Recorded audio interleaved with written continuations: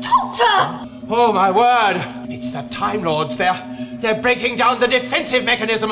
We've got to get out of here. Where can we go? Well, I know one place where we'll be safe. Pull to open. Pull to open? Yes, and what do you do? Oh, nothing much. I expect they make me listen to a long, boring speech about being a good boy. They like making speeches. Well, I think it's time you left them again. Well, that's easier said than done. Here! Come! Every single Time Lord. Oh, yes. Hello, and welcome to Pull to Open, the ongoing quest to watch all of Doctor Who in random order and occasionally take side trips, as we are doing this week, slightly connected to our watching Doctor Who in random order. My name is Chris Taylor.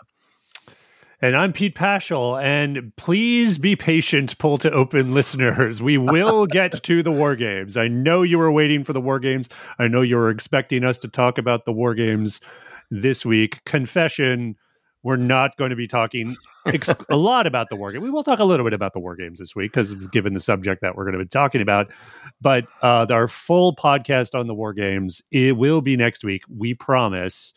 But today we are going to do a little bit of a side trip to talk about something that features very prominently in the War Games, at least in the last episode, and that is Gallifrey. Time Lords at Gallifrey. Oh, they gotta go together. It's like, kibbles and bits, chocolate and peanut butter. You can't have one without the other, unless you have Cybermen converted into Time Lords. I don't know. Then maybe. Or unless you're in the War Games and you talked about the Doctor's home planet that never actually gets named in the War Games. But yeah, it is definitely adjacent, and it is useful to stop here, I think, at the War Games, because this is such a crucial moment for the show. This is where everything changed. This is the pivot point. This is 6 seasons in. This is Hartnell's done, Troughton's done, and we're finally getting the answer of who the Doctor is and where he's from. Right on the verge of the show potentially being canceled, which makes me think it's one of those, okay, well, this might be our last chance to do this, guys. Let's actually give some answers to the background of this show and the central character. Which is so great that they got to do that, right? So many shows don't, and so many shows sort of fudge it. And, I think about Quantum Leap and the way that ended, for one. Yeah. Like we were all expecting a lot more explanation than we got in the final episode of that. If War Games had been the final serial of Doctor Who, I think we'd sort of still be talking about it as a great way to wrap up the show. But instead, it was the introduction of the Time Lords, who are sort of slightly flagged within the War Game, the War Games they mentioned in episode 6.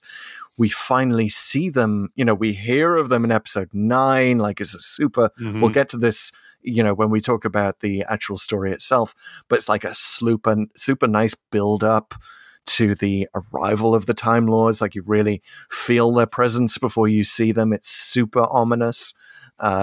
They're able to slow down time, like they really come across as gods.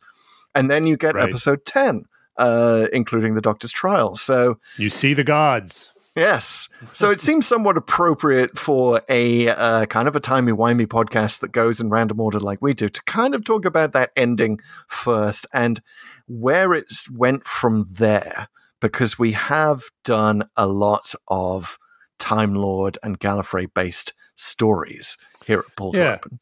Well, and I think we should open up with a bit of a premise, perhaps a thesis that we're going to challenge as what we're going to explore here, which is that is Gallifrey better heard about than seen? Because this is kind of where I'm landing on it a little bit. Even though I think everything you said about the War Games is correct, and that first taste is kind of just enough, and I got to say, the way they did it really masks the fact that they're kind of running out of money. Yes. Like they don't really, like the sparse sets actually work really well for, a society of gods. They do. So that worked really well. So that taste you get might be, I wouldn't say the one time that Gallifrey worked, because I think we'll get into it, but there's other times that decisions they made that were good. But for a lot of the time, they're a little bit of a disappointment, I think. Particularly I'm thinking of it pretty specific, but not too few parts of the classic series. When they kept coming back, it's hard to not think that there's perhaps a bit of a law of diminishing returns that applied to when they kept going back to Gallifrey. And we're kind of in a good position to talk about this now because we have done, the randomizer's taken us to so many Time Lord episodes. We did The Deadly Assassin like a year and a half ago. We have done a little bit of The Trial of Time Lord. We've done Hellbent. We've done Day of the Doctor. Like we've done enough. And of course we have also technically done Spyfall and the modern destruction of Gallifrey. Right. And The Timeless Child or Children. Yeah. I always forget the exact title of that one. But yeah, when they actually do go back to Gallifrey and it's kind of a ruinous wasteland full of cyber Time Lords. What are they called again? I can't even remember what the cyber Time Lords are. The cyber lords? The cyber masters. Cyber masters. Why did I not think of that? Yeah. Yes. Just like the Master and the War Master. They are the Cyber Masters, which Time Lords seem to like that name a lot. Surprised we haven't seen it Lords, more. They kind of go hand in hand. That's a little bit of, maybe the apple falling far from the tree is more the doctor than the master, right? Maybe that. Indeed. But we'll talk about that. We'll talk especially about the pivot point of the Deadly Assassin, which I think becomes more clear as a pivot point after you see the War Games, because and especially after you read the War Games novelization, we'll get into that. There are many different ways that the Time Lords could have gone. Bob Holmes in The Deadly Assassin did take them in a particular direction. It sort of reflected the political cynicism of the 70s, but it may also have boxed Doctor Who in a certain way, to where it was almost necessary for the new show to kill the Time Lords off. It's definitely a pivot point for sure. Yeah, and it's certainly something. Or do you want to go? Give a little. No, I think we'll get into that when we get it. We should get some housekeeping first, but I will just say this is also it's very timely to talk about this now because obviously RTD has to make that decision, right? As the new old and new steward of the franchise, being handed the sort of the destroyed Time Lords and the Timeless Children thing by Chibnall. Like, what's he going to do with it? Is he going to fully bring Gallifrey back, or or what exactly is going on?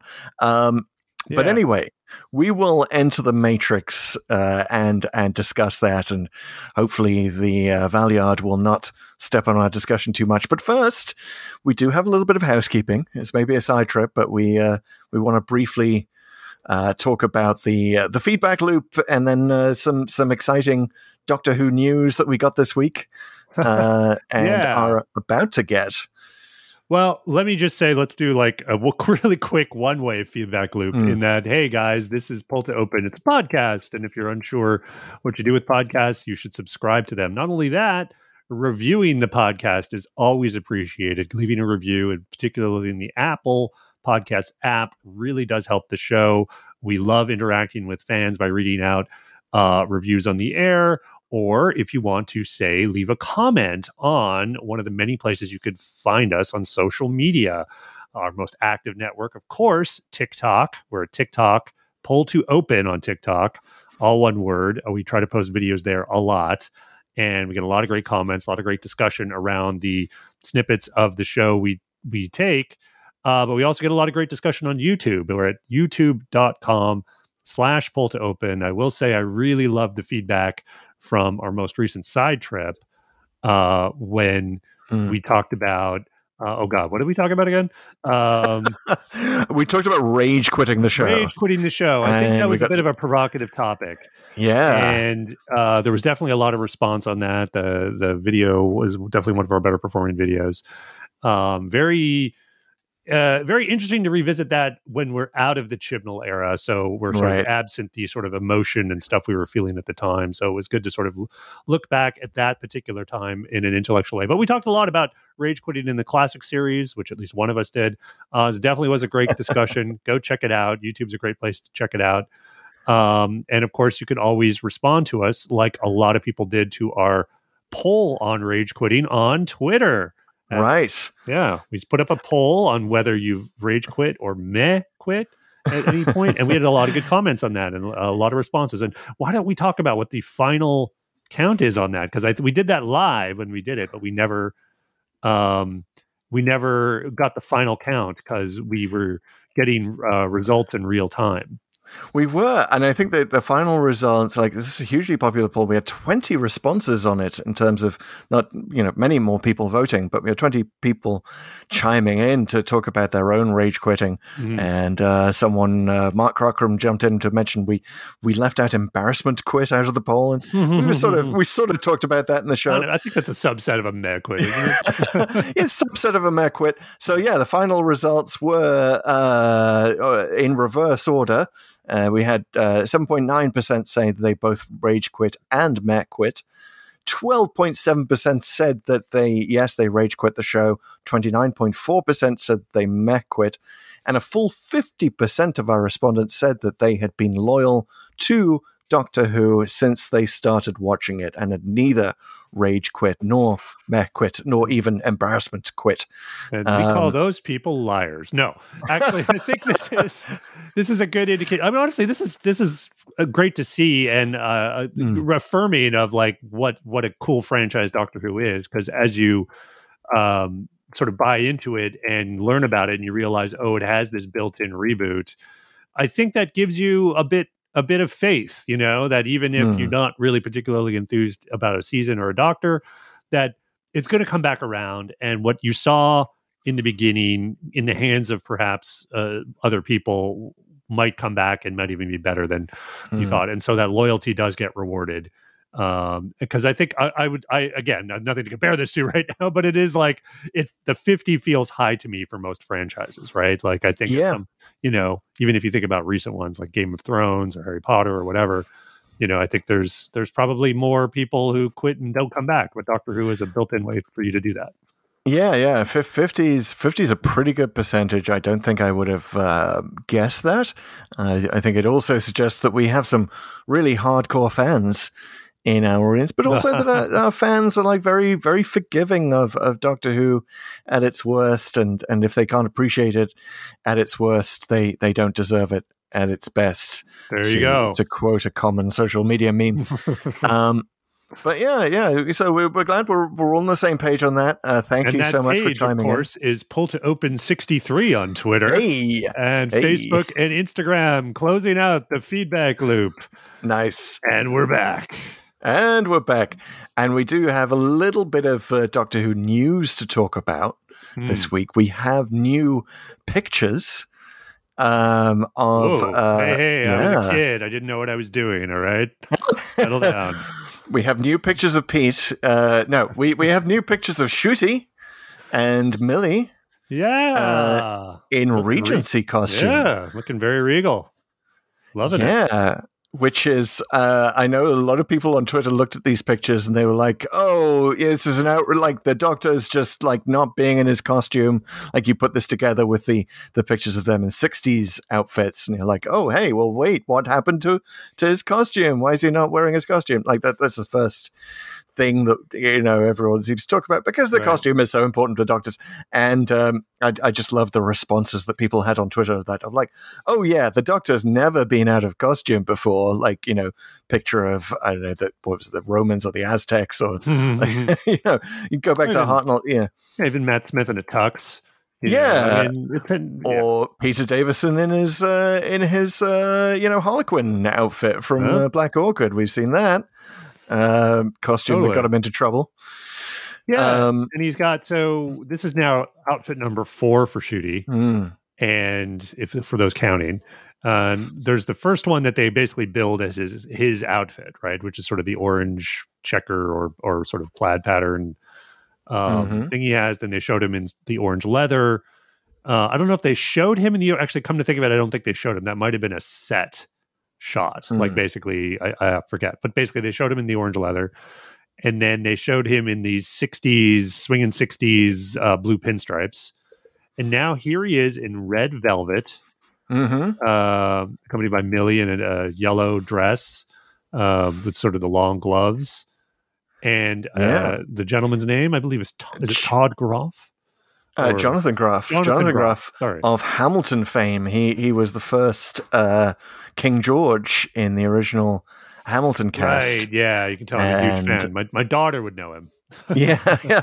Well, it's interesting that we have just been to the Saraga conundrum, Doctor Who's only mention of Hamilton, and now here pops up the first Hamilton star to appear in Doctor Who, looking fabulous himself, by the way. I think this is, whatever you think of the shots, you have to admit that this is a great example of how RTD is getting us talking again. Like, he can't reveal a lot about the next season, obviously, but he can reveal the photos.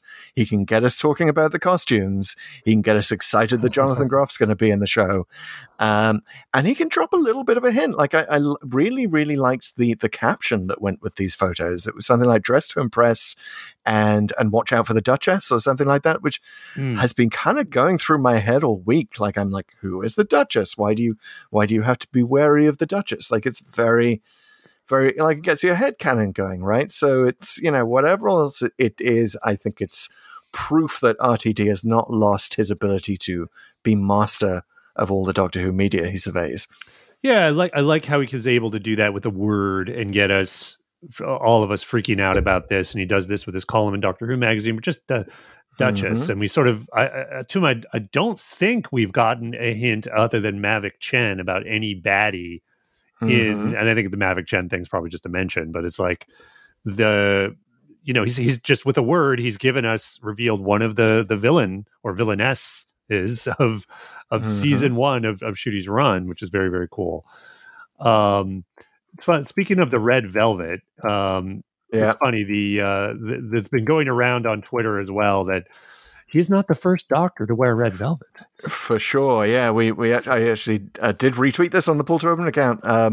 That amazing picture of like Pertwee, Capaldi, and Gatwa in what essentially looks like the same red velvet jacket. Like, once you see it in that context, you're like, oh yeah, this is fully in the mainstream of what Doctor Who has been. Even though he's getting a little more fancy costumery with it. And did you see that our friends at the Doctor Who show, I think this was Rob who replied with a screenshot clearly from the Twin Dilemma where Colin Baker is trying on outfits, and sure enough, it's probably the same one that Pertwee's wearing, but there is a scene in Doctor Who where Colin Baker is wearing red velvet. Oh, so my goodness. If only he'd stuck with that. Yeah. Only really, right? We have a total of 4 now. 4 Doctors. Well, once this is broadcast, 4. Still at 3, but we know it's going to happen. The Red Velvet 4, as they will surely be known in Doctor Who history. You got a barbershop quartet there, right? Nice. Yeah, the barbershop quartet of doctors. I'm looking forward to that being a perhaps a Big Finish audio. That could be good. We'll throw in some music. It'll be good. Let's do it. I mean, I know they have I think John Pertwee's son doing his voice now for some of those. Yes, exactly. So yeah, and we know he can sing because he did that novelty single. Oh, of I am the Doctor. I believe it was called before the Murray Gold version. Nice. Yeah. So anyway, very, very excited to see that. We will possibly, by the time you're listening to this, have a trailer. A new trailer that is supposed to drop during Eurovision. I think it might be a little after this post because this is going live on Saturday and Eurovision is on Saturday. But there have been teasers dropping for the last week or two. And they're really weird. I mean, they're really, we were talking before the taping, they're really Black Mirror. Very, very Black Mirror, which is definitely the way you would go if you're thinking about building a modern Doctor Who. And what are people into these days? Well, we're about to get the latest season of Black Mirror. That's obviously very successful science fiction that has a very wide audience. Why not do that a little bit? Doctor Who's never really done that. Well, I don't know if I don't want to read too much into it, right? Maybe they're just being really cutesy and clever with the marketing campaign, but it would be really cool if this sort of redacted thing with everything sort of going haywire. Yeah, everything goes a bit glitchy on the screen. And somehow that ties into what they're going to do in the 60th anniversary special. Because it is cool and it does get our minds going. And even if it isn't that, They should do that. They should absolutely do a Black Mirror, what's real, what's not, digital life amplified with Doctor Who in some way, and better than the time they did something in the Wi-Fi. Yeah, for sure. It's definitely a better approach. It's certainly a better, if you contrast it with the marketing of the Chibnall era, which was almost non-existent. Right. Like, this is definitely doing the job. But also, if you're following the Doctor Who strip in Doctor Who magazine, which is now canon, let us not forget, like, we're definitely centering in that question of what is and isn't real. Yeah. Which may also answer the question of why Tennant's Doctor is now able to hang out with Catherine Tate, with Donna, you know, without blowing her mind. You know, we see more. That is the one thing we see in these teasers through all those glitches. They are definitely together in the TARDIS, hanging out with no problem. You know, there are not bits of Donna's brain all over the TARDIS interior. Like, she seems to be fine. So, yeah, maybe we are supposed to wonder more than anything else at this stage about what's real and what isn't. Yeah, and I think there's definitely stuff to be mined there. Again, I trust RTD on this because that can be done well or overdone badly, which is to say, not really knowing if it's a dream or a simulation or whatever, and then sort of gives you a license to do whatever you want. But the key is finding meaning in this sort of virtual or non-reality that's duplicated somewhere. There's been a lot of great examples in science fiction and Doctor Who, even of how to do it right and how not to do it well. I'll cite just one to throw out there. Again, predicting that this is who knows what it's going to be, but I for some reason my mind is going straight to Course Oblivion in Voyager. I don't know if you know what I'm talking about, but it's like where the entire crew is duplicated and they don't know they're duplicates. And then they sort of, it's a very, very, actually, in my view, it's probably a love it or hate it episode. I love it. But it is one of these things where the duplicated people ponder their own existence a lot and what the meaning of it even is. Really, I love really that good stuff. When science fiction gets existential with it, I love it. I think, Moffat kind of pioneered this perhaps with Extremis.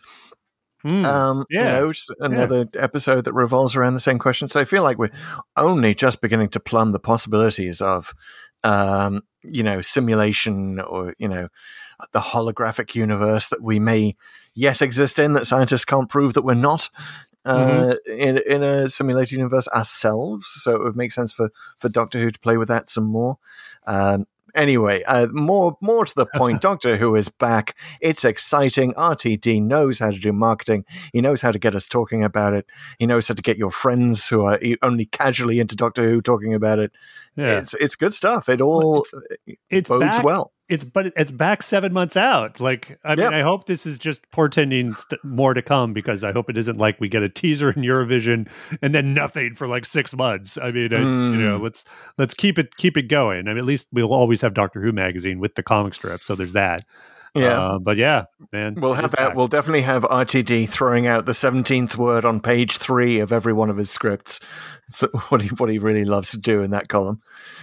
He's always like, oh yeah, and I'm just typing up the last page of the final script of the next season, and and it has the word orange in it, like something like that. He knows how much that tickles our brains as Doctor Who fans. So well done, sir. Well done indeed. Okay, so speaking of tickling our brains,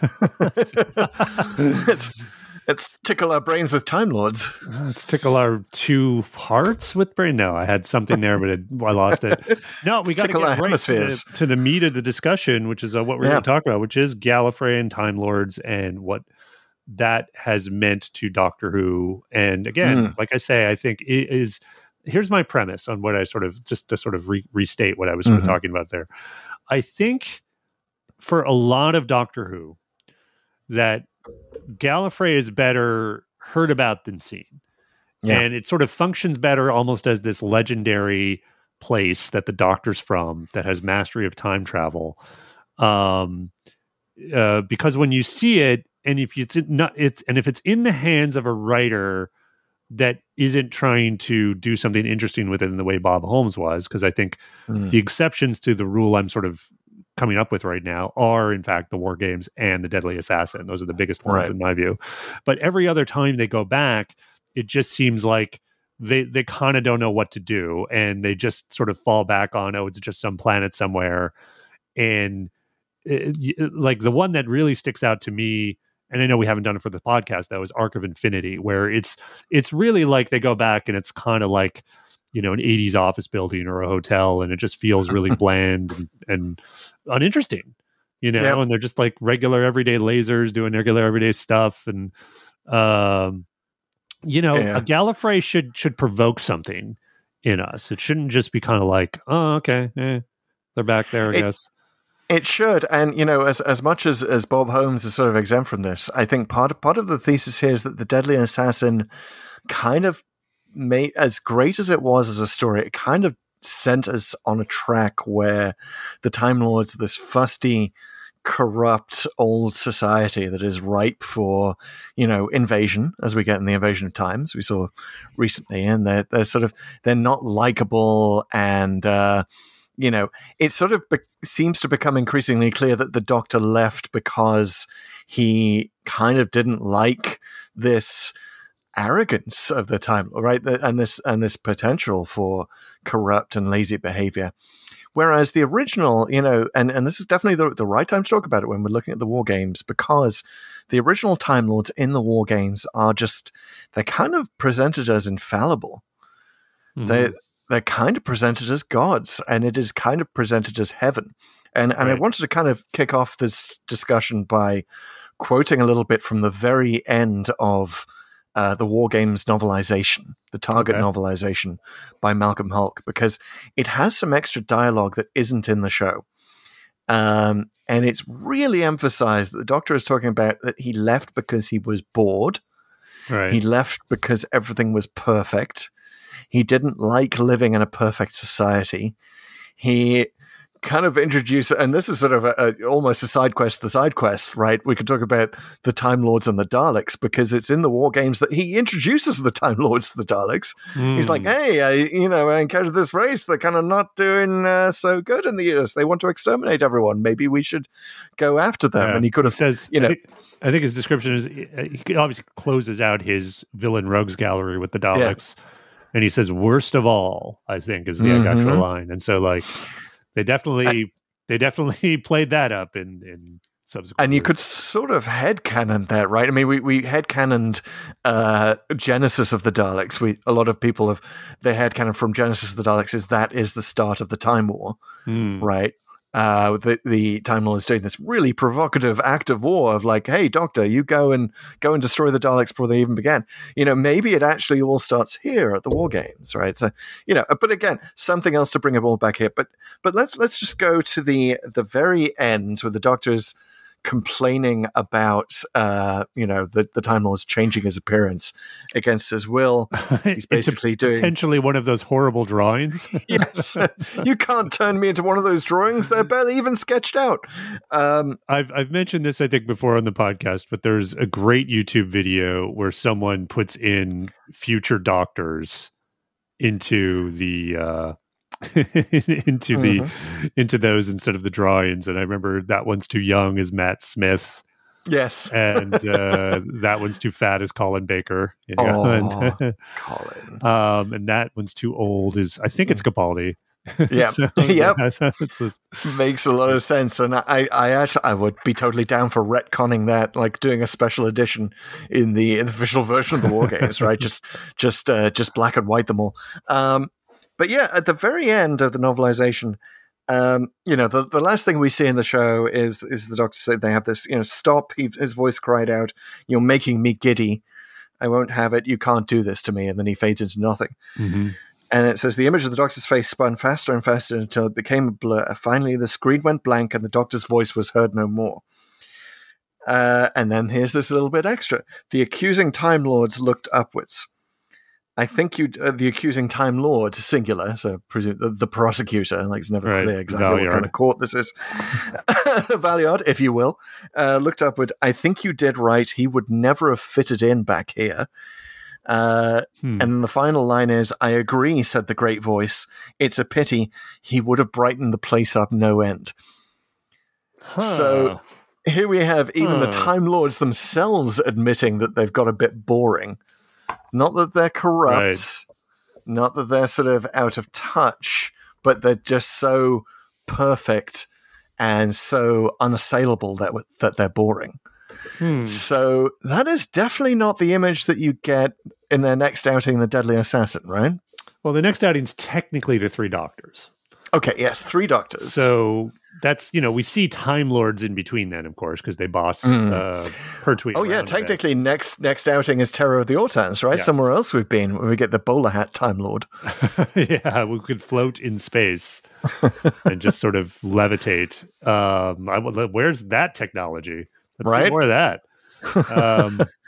But then, the Three Doctors, where they are probably still somewhat godlike, but only godlike, but in the sense that there is something that can still challenge the gods. Right. Because they're not obviously in a great place with Omega doing whatever he's doing. I forget exactly what it is. We haven't done Three Doctors for the podcast yet. Right. Yeah, that's the missing link.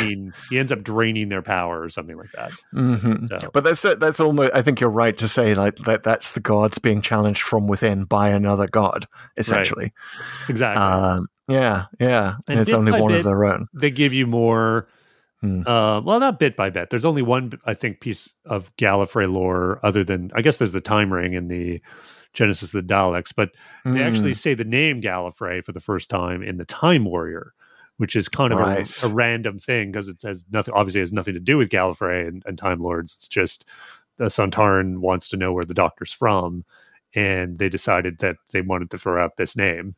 Is that where he talks about the thing that was referenced in State of Decay? I believe he talks about like the old man on Gallifrey or something like that, or is that where he talks about orange skies, silver trees? Oh, I can't remember if he does any more there. I do know he talks about the hermit on Gallifrey in the Time Monster. Yes, that's the the one when he's imprisoned with Joe. So I think that's then what he's referencing with Romana in the blood. No, stones. No, I keep going to Stones of Blood or Full Circle. Or no. Yeah, there's all these little bits that are strewn about. Obviously, State of Decay has a bunch, but the Deadly Assassin is such a huge pivot point, and it's one of these things that it's such a pivot point. It's basically a retcon before retcons were a thing. Which is like, oh, you know what? The Time Lords aren't really as godlike as you think, and they have a very flawed society, and we just didn't see it. And one of the things I like about that one, too, I said before, which unfortunately they didn't really follow through on, is that the Doctor's just a dude. Like, he's just a guy, and that he's kind of seems to have been a bit forgotten about, even though I'll admit, within the continuity of the show, that doesn't make a ton of sense since he just saved them and the whole universe and the Three Doctors. But I do kind of like the idea of this Gallifrey where they're so either disinterested in what's even going on in their own society, and they're corrupt, and I also just like the idea of humanizing the Doctor, that he really does have to be like doubly so on his on his wits and outsmarting the people around him on Gallifrey because he has no other advantage of regeneration, and his wondrous technology are just the norm there. Like, everyone's got it. So that's interesting to me. Yeah, and it definitely, Deadly Assassin also does start this sort of incongruity of the rules seem to change around, for example, bringing companions to Gallifrey. Oh, yeah. Which is a retcon of the War Games, right? Because Jamie and Zoe were allowed to appear on what later becomes Gallifrey, the Doctor's home world. That's definitely where they are. You could interpret it in a couple ways. You could interpret it as a retcon, that's fine. But at the same time, they did force them to go back and erase chunks of their memory, which is really sad if you think about it. And but not fully erased. Like we often sort of misremember the war games as like they've fully erased all their time with the Doctor. No, they still have the memory of the first adventure. Highlanders and Will in Space. They've kind of forgotten the bulk of their friendship, which is such a it's bad. It definitely was a bad taste in your mouth. But I think you could interpret him leaving Sarah, either as a retcon or he just wanted to dump Sarah, which has been something we've talked about and others have talked about. Yes. Or sorry, I left you in Aberdeen. Or he is thinking about what happened to Jamie and Zoe and doesn't wish that on Sarah. Yes. I like that. I wish that had been more clearly flagged. But clearly he doesn't want to protect Leela from the possibility of having her memory erased. Yeah. In Invasion of Time. In Invasion of Time, which has issues, no question. Now, I like Invasion of Time for the reasons I said at the time. That was only a few weeks ago at this point. Yeah. But I will admit it's the lesser of the Gallifrey adventures between that and the Deadly Assassin in the Tom Baker era. And a lot of what they do with Gallifrey isn't necessarily interesting because it's Gallifrey. It's sort of interesting because it's sort of this because of the corruption there. It's sort of this fascist state in waiting that could fall prey to any number of cosmic threats if it were ever vulnerable. I think that's kind of a lesson, but I don't know if the Time Lord stuff is as relevant as say it is in say Hellbent, right? Like if you contrast that with Hellbent, where there's a lot of Time Lord lore and aspects to it, whether it's TARDISes, whether it's regeneration, whether it's like the cloister wraiths and stuff like that, that's on full display. There's kind of almost too much of it in Hellbent, really. Like they kind of needed to focus that in a little more. But I think you could definitely get more Gallifrey flavor aside from just sort of the weird headdresses that they have. You kind of do, and here's the question: is did the Deadly Assassin is sort of venerated for good reason? It's a good story within itself, and Bob Holmes obviously one of the most venerated Doctor Who writers. But did it make a mistake? Did it sort of like it was the mid-70s, and it was super hard to do anything that like didn't reference Watergate and Vietnam, and sort of this general sudden lack of trust in government and the fusty old dudes who've been running everything. So it makes sense that they would do that.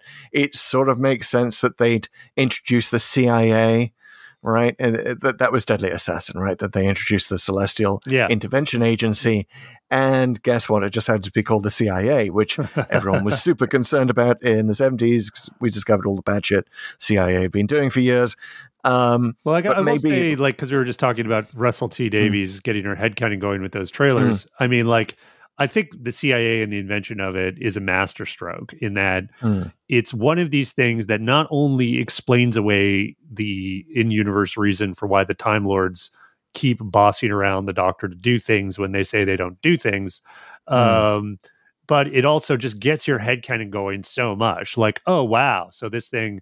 What are the other things this thing's up to, and what is their agenda? Who's in charge? Like it just and they've done way more with that in like other media, like Big Finish and novels and what have you. But I just think it was such a genius move to sort of make that part of the system. Yes, that perhaps it was a little too on the nose to call them the CIA, and I think you saw this with Timeless Children and Flux, in which it's Division that has been doing all of the bad stuff, right? Because I think Chibnall probably summarized correctly that in this day and age you can't really have a TV show with the CIA and pretend that those initials mean something else. Too on the nose. Audiences too sophisticated. I kind of don't mind that politics of the time is reflected in the show, and I think you could do that differently. I would say that isn't what's reflected in, say, later episodes like Arc of Infinity, and what's kind of missing, and maybe that's what I kind of want more of. Again, I don't want like overt politics, literal, so like Orphan 55 type preachiness. That's not what I'm asking about. That's saying is good. I'm saying like if you wanted to reflect sort of whatever sort of happening in the world. And in the 80s, you could have used Arc of Infinity to make some kind of point about Thatcherism or Reaganism, Reaganism or the Cold War. If there was, again, that would be an entirely different story. And they definitely had things like that with Warriors of the Deep and whatnot. But I think the opportunity that maybe Bob Holmes unleashed with Gallifrey is to sort of make some point about either world politics or British politics, and the power structures and the corruption involved that you could keep running with. And I think they sometimes have occasionally kind of got a little lost in Gallifrey itself and the Doctor's past there. And I think that's a very tempting thing to do because obviously he's a very important person in Gallifreyan society now. But I think this is a way to maybe get Gallifrey back to being relevant is have something to say about your homes, the government there and the politics there and how it intersects with culture and what that means, especially with something super powerful. I guess it's hard to kind of do that with the modern world without it being seen as either a proxy for the United States or the United Nations or something. But I think you could do it. But there's definitely a way you can see like an alternate future for Doctor Who coming out of the War Games, right? In which we just don't see Gallifrey that often. And, for a while until the Deadly Assassin, it was very much a case of, other than the Three Doctors, it's mostly just like a Time Lord appears and gives the Doctor a mission. Right. And then gets out of the way of the plot. So it seemed like that was the mold that was broken with the Deadly Assassin, and perhaps a little bit with Three Doctors as well.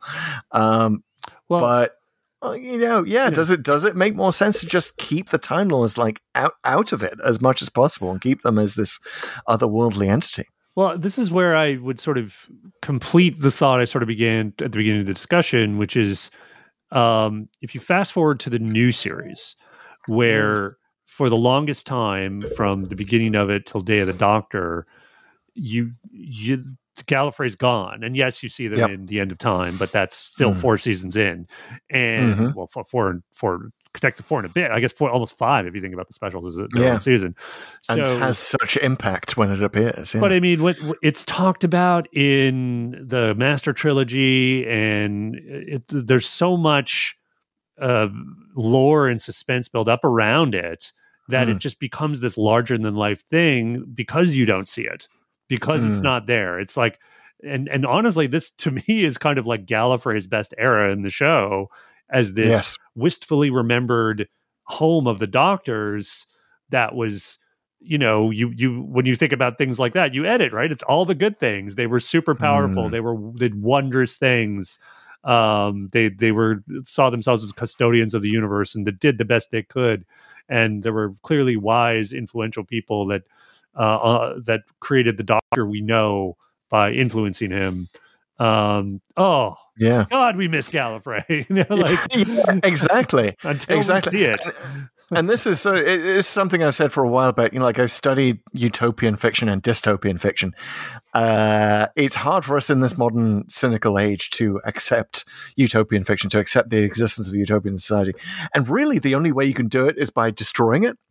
So that you can have it, be nostalgic in retrospect.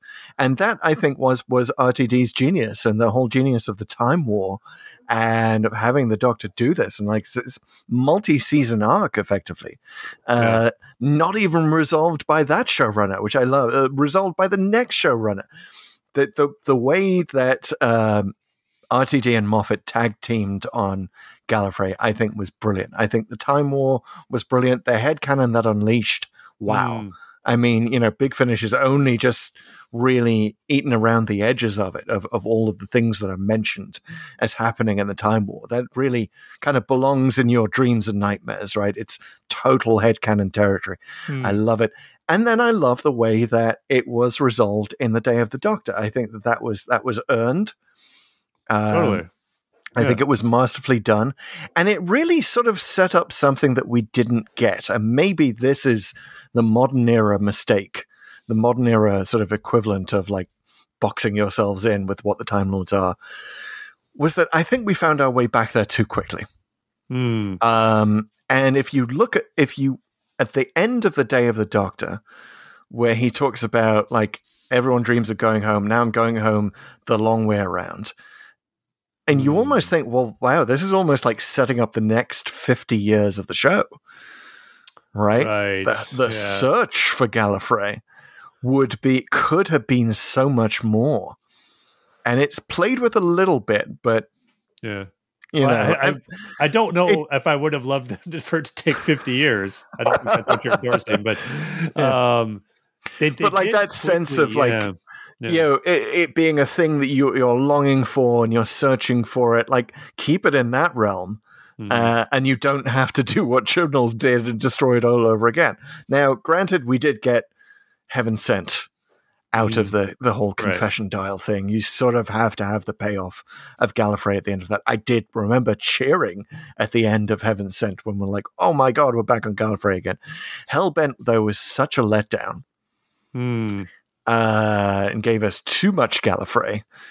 That I think it sort of created a situation where Chibnall felt that he did have to destroy it all over again. Well, Heaven Sent in most fans' minds is such a masterpiece that it would have been hard to follow that up with something as good or even close. I totally agree. It's weaker and suffers from, you know, a bunch of things. I mean, we did it for the podcast. Go check it out. But I still don't hate it. I think it's still pretty good. Did I should check. I think I gave that one a Dalek. But it was definitely improved on a second viewing, but there were so many issues, like, you know, Rassilon turning tail and running. We both gave it a Dalek, actually.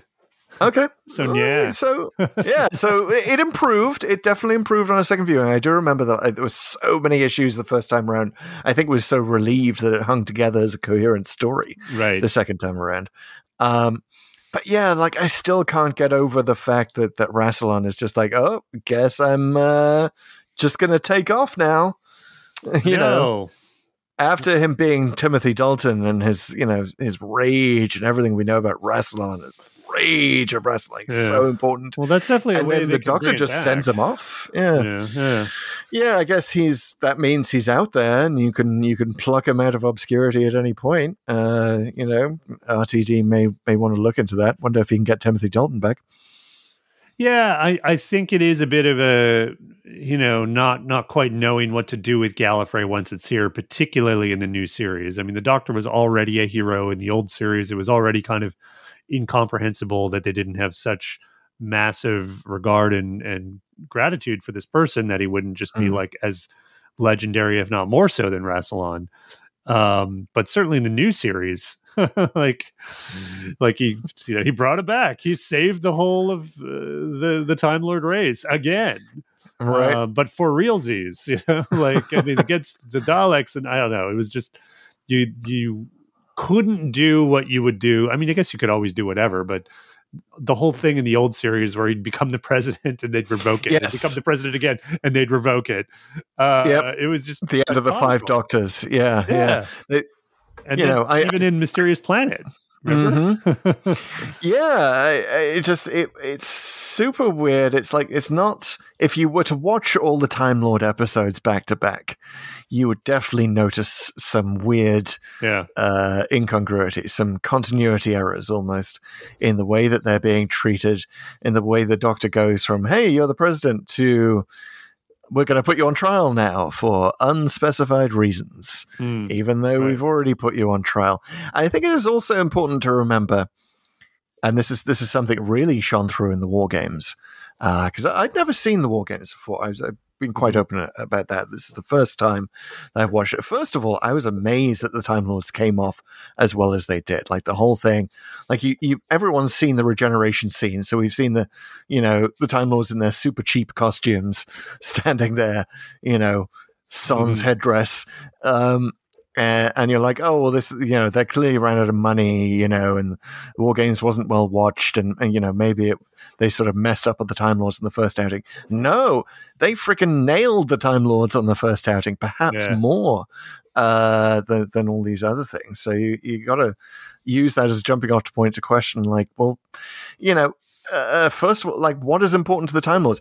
Over Doctor Who history, it seemed like the Doctor's theft of the TARDIS became more important. But no, what he was actually put on trial for that first time was interference. Right. The theft isn't even mentioned. And in the novelization, he is brought up on both charges, and it is made more explicit that interference is more important. So, perhaps that should have been the through line that they should have kept. Is like they're just these, like, they're perfect, but they just don't interfere. Like they're Switzerland, they're space Switzerland, and that's the problem, right? Well, I think you're really touching on something that I think is an opportunity for either RTD or future showrunner to explore, which is what would a universe be like with an interventionist Gallifrey?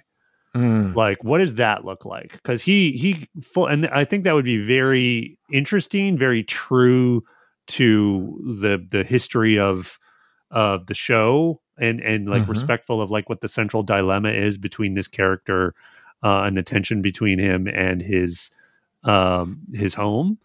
Because they've talked about it.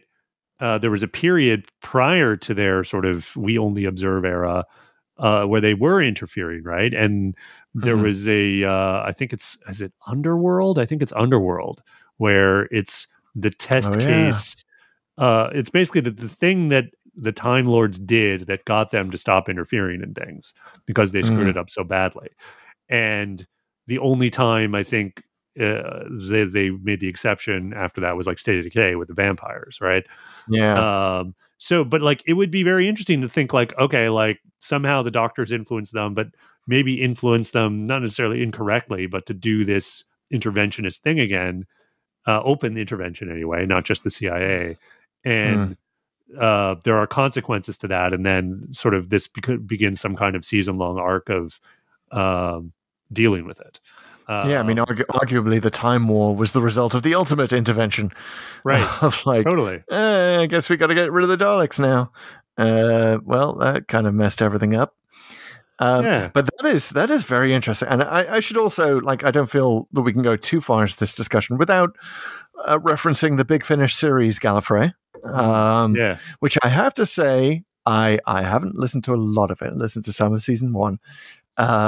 We did have a super Big Finish fan on a live TikTok fairly recently, talking about how great the overall season arc is. It's actually one of the, like, if I were to sit down and I had to listen to like 10 Big Finishes, I would probably if someone had a staser to your head and you to listen. If I had to listen to Big Finish, and maybe we will do this, like once we've gone through all of the shows in random order, right? We'll move on to Big Finish. Tune in 2031, everyone. Come back when we're old and grey and looking through what Big Finishes haven't we done? No, but I would listen for us being old and grey. That's right. Come back. That's right. Not today, clearly. One day when we've lost our youthful sheen. No, I'm really interested in the Gallifrey series, especially in the fact that the later seasons they kind of back into the Time War, right? We start to get glimpses of it. I love that. I really want to hear more about that. Want to see more about that. Like there is definitely stuff that you could do, but I feel like it is better treated if you don't have this sort of automatic assumption that we get from the Deadly Assassin onwards, that Time Lord society is sort of inherently corrupt and stupid and ignorant and lazy. Like if we had a bit more of the perfectionist, but the question is, do you intervene or do you not? I feel like that will be more reflective of the political moment, right? And if you sort of see Gallifrey as a stand-in for America, America's had that issue as well. Like, when does it intervene in global conflicts? Yeah, and I think that's kind of what I was getting at a little bit with reflect the politics of the time, because the politics of the 70s was such an awakening, not just in Great Britain, obviously in the United States, huge. And I think the reverence for these institutions and these positions really started to crumble with, the whole Nixon administration and resignation and all that. But that's very then. And today, I think there's a much more realist / cynical look. But I think within that, there are opportunities and some politics, like there's an authenticity now that is better. That politics is better served by this authenticity that you have.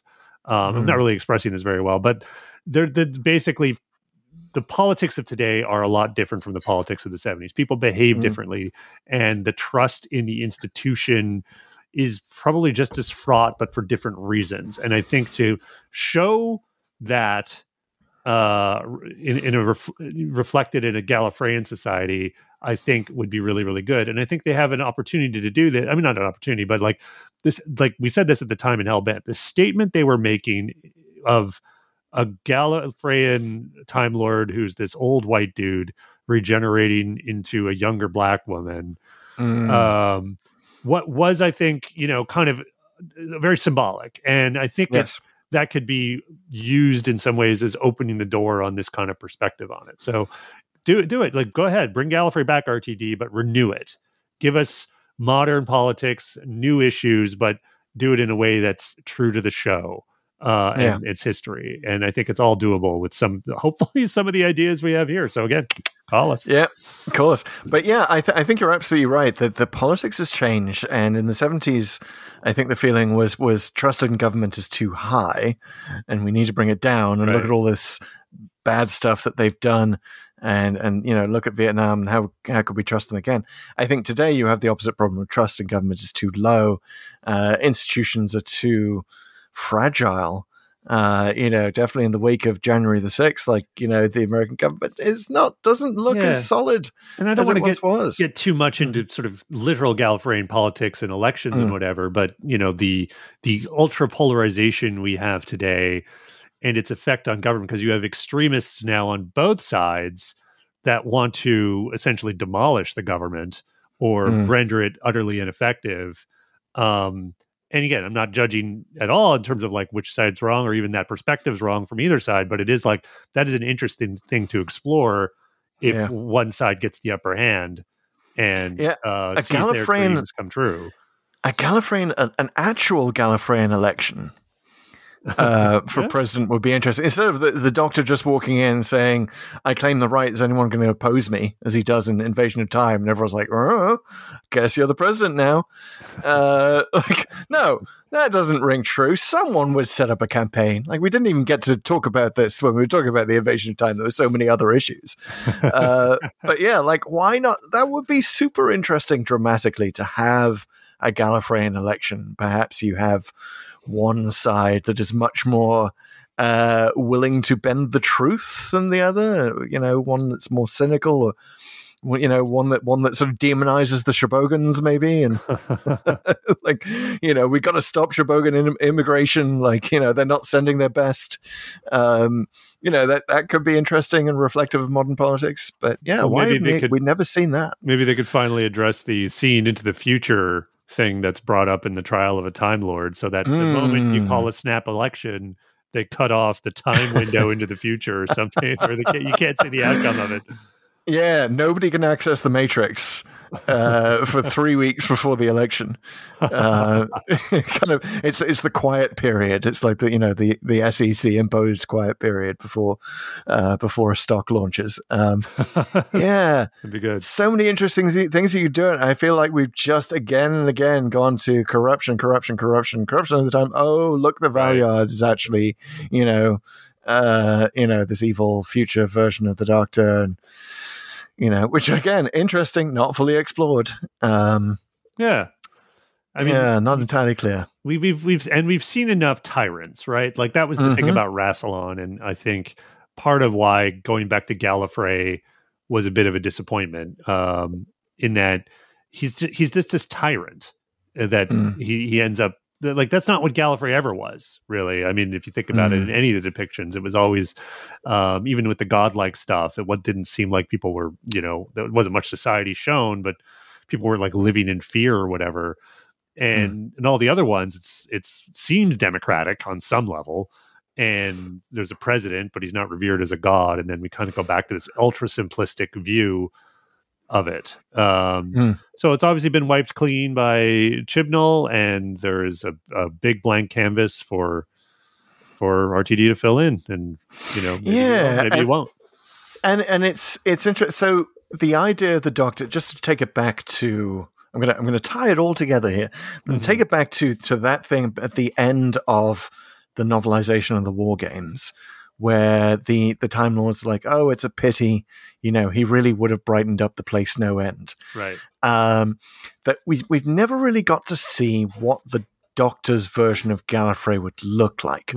Now, there is a big finish, I believe, where Peter Davison goes back and actually serves as Time Lord President. Right. I think it's called Time in Office. Yes, which I listened to, thoroughly enjoyed. Oh, really? Yeah. I haven't heard that one. I'm super into it. Like when I make my few Big Finish decisions, I definitely go in a Gallifreyan direction. I don't listen to Big Finish often, but when I do. It's about Gallifreyan politics, and interesting representations of it. Like perhaps that is something that the new show can do. It did sort of like a big part of the reason that Chibnall's destruction of Gallifrey didn't land for me, and perhaps for a lot of people, is like, what would the Doctor do if she found out that Gallifrey was destroyed? Would she just sort of mope about in the TARDIS? Or would she like head there immediately and do what she could do to fix it and save those burning buildings? And maybe if the Master's destruction is a fixed point in time, maybe you can't mess with that, but some way you can mitigate it or rebuild it. Yeah. And that would give us an opportunity. And maybe we still have that opportunity to see what a Doctor-driven utopian Gallifreyan society would look like. What if the Doctor did brighten up the place no end? If the Doctor did take on the mantle of leadership in the actual show, not just in Big Finish. This might be just the sort of situation that would encourage her or him to actually do that. And I really think it's a missed opportunity, and we'll see if it continues to be missed. Well, and I got to say, I mean, not to pile on the decision more, but it's kind of what we do here. That the destruction of Gallifrey and her reaction to it, why it didn't land, what you said there, so true. But it also it's clearly done in such a way that Gallifrey just feels like a prop in the Doctor's life, right? There's no reality to it without a deeper reaction, because even in the classic series, the Gallifrey played some kind of role in the cosmos that was important.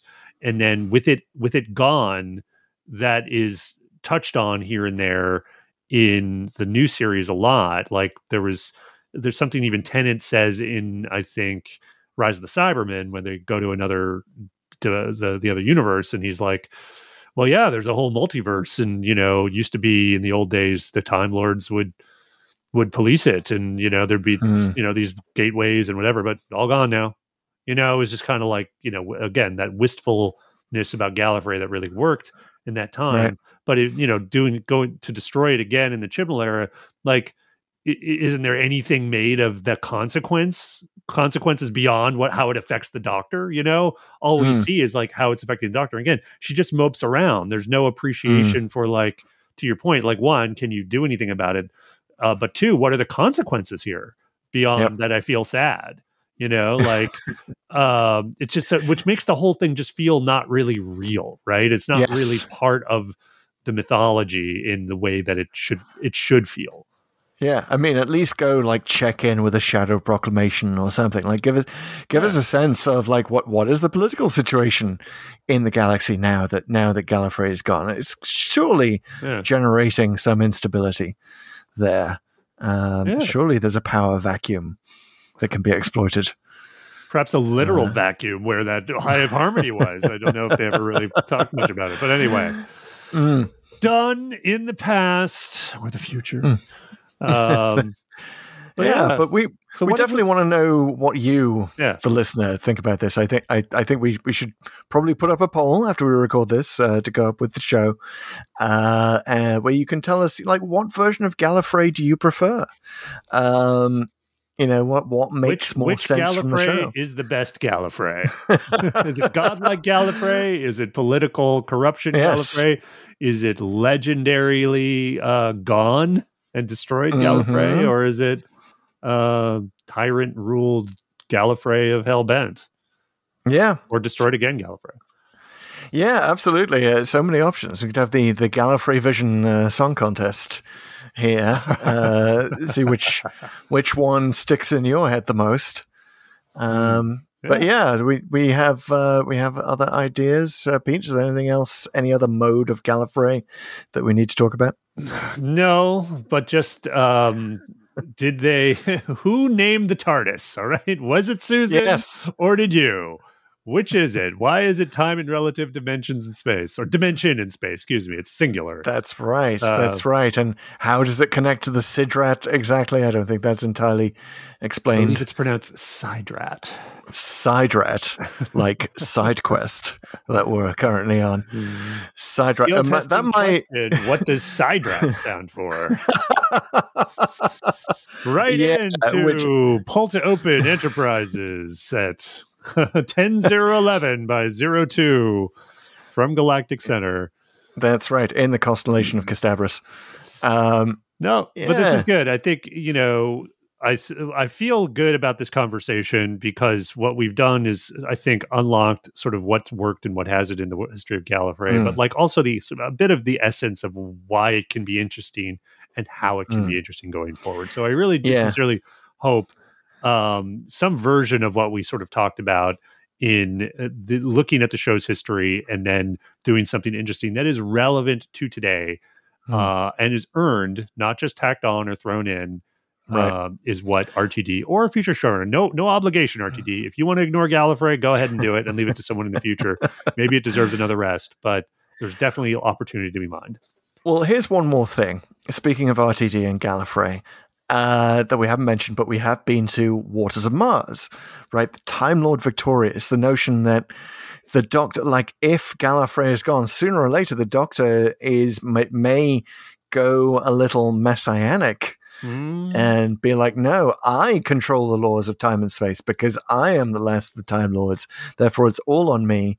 And even though he realized that one time that he'd made a huge mistake, maybe that is just sort of a thing that the Doctor needs.